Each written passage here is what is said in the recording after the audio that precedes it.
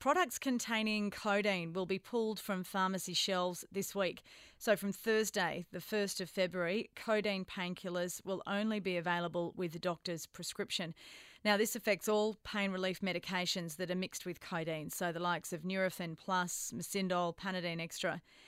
The change comes after an expert panel ruled it was the best way to protect the public. And the panel cited a few statistics. It said there are an estimated 600,000 Australians misusing over-the-counter codeine medications each year, and up to 100 people die each year from overdose and abuse.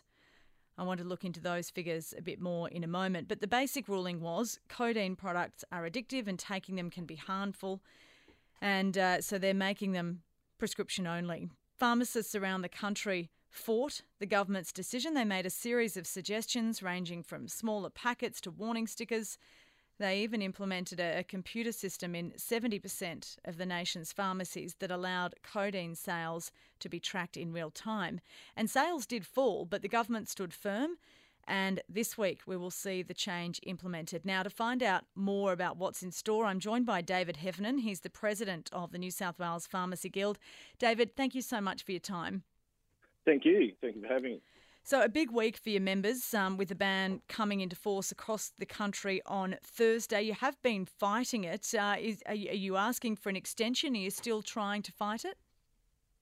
Yeah, look, we'll continue to look for the common sense middle ground on this issue. So going on through the year, we'll be going to the New South Wales Health Minister, Brad Hazzard, where the states are responsible for the scheduling of medicines, and we'll be looking for an exception to the schedule where pharmacists can continue to supply codeine-containing products for patients who need it for acute pain only.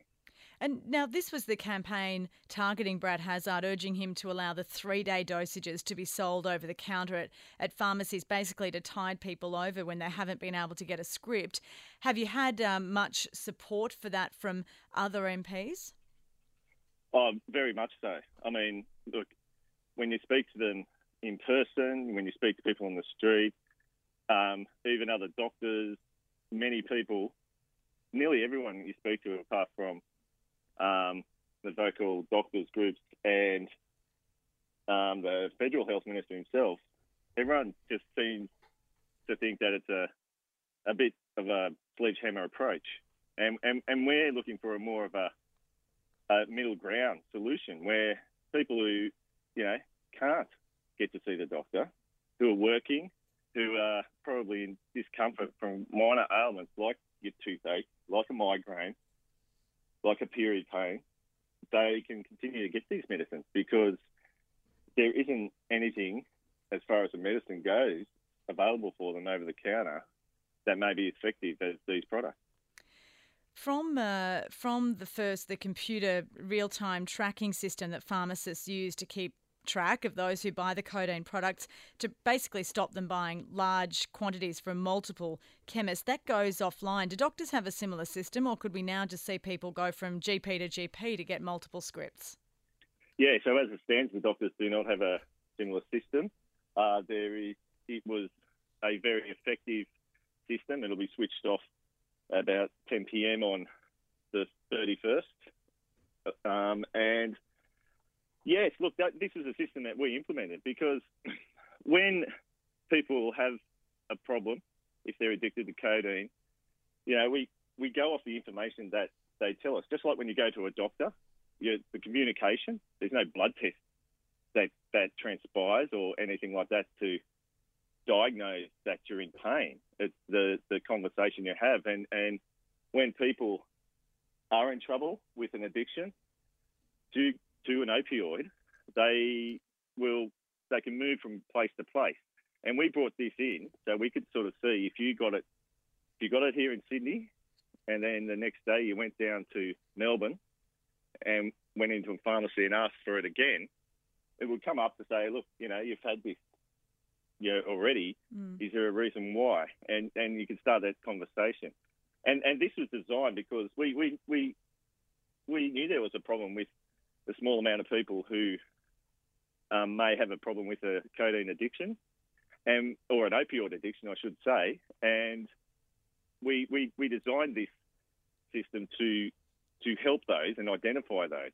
And so it'd be we would have a foolproof system where we could have people who could continue to seek medicine for legitimate uses, but also address those with the problem of codeine. Mm. And when it comes to that number, 600,000 Australians abusing low-dose codeine, is that claim what you're seeing? Do you agree with the number? Well, I don't know where they get that number. It's a pretty big number, and I guess there was a study that talked about misuse of prescription medicine, and misuse can mean missing a dose or accidentally taking a dose. It doesn't necessarily mean abuse. That number, to say that 600,000 are misusing it, it's a bit of a stretch from what I can see from the data available.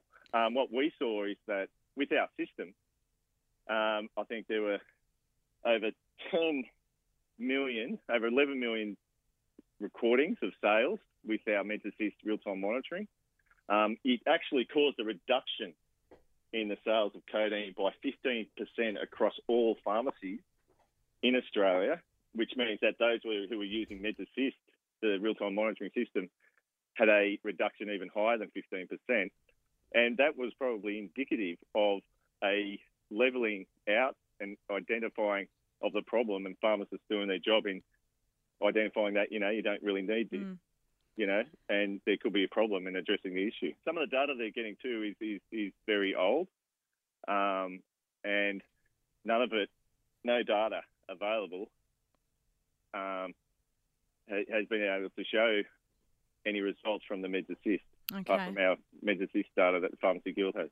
So you are still trying to get some leniency there, but essentially this is coming in on the 1st. Do you expect pharmacists to be on the front line of this change? Do you think there'll be some patients unaware and perhaps upset when they realise standing there in the pharmacy that they can't get the product they used to get?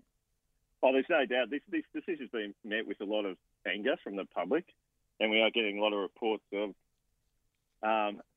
some angry people. And unfortunately, some pharmacists have had it taken out on themselves. But already before the ban even came into force. Yes, that's right.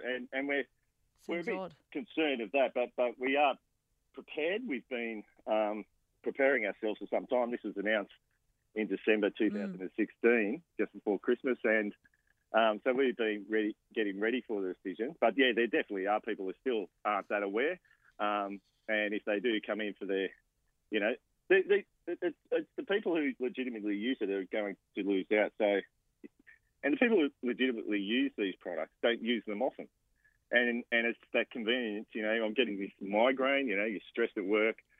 You may get recurring migraines, and these products work for you.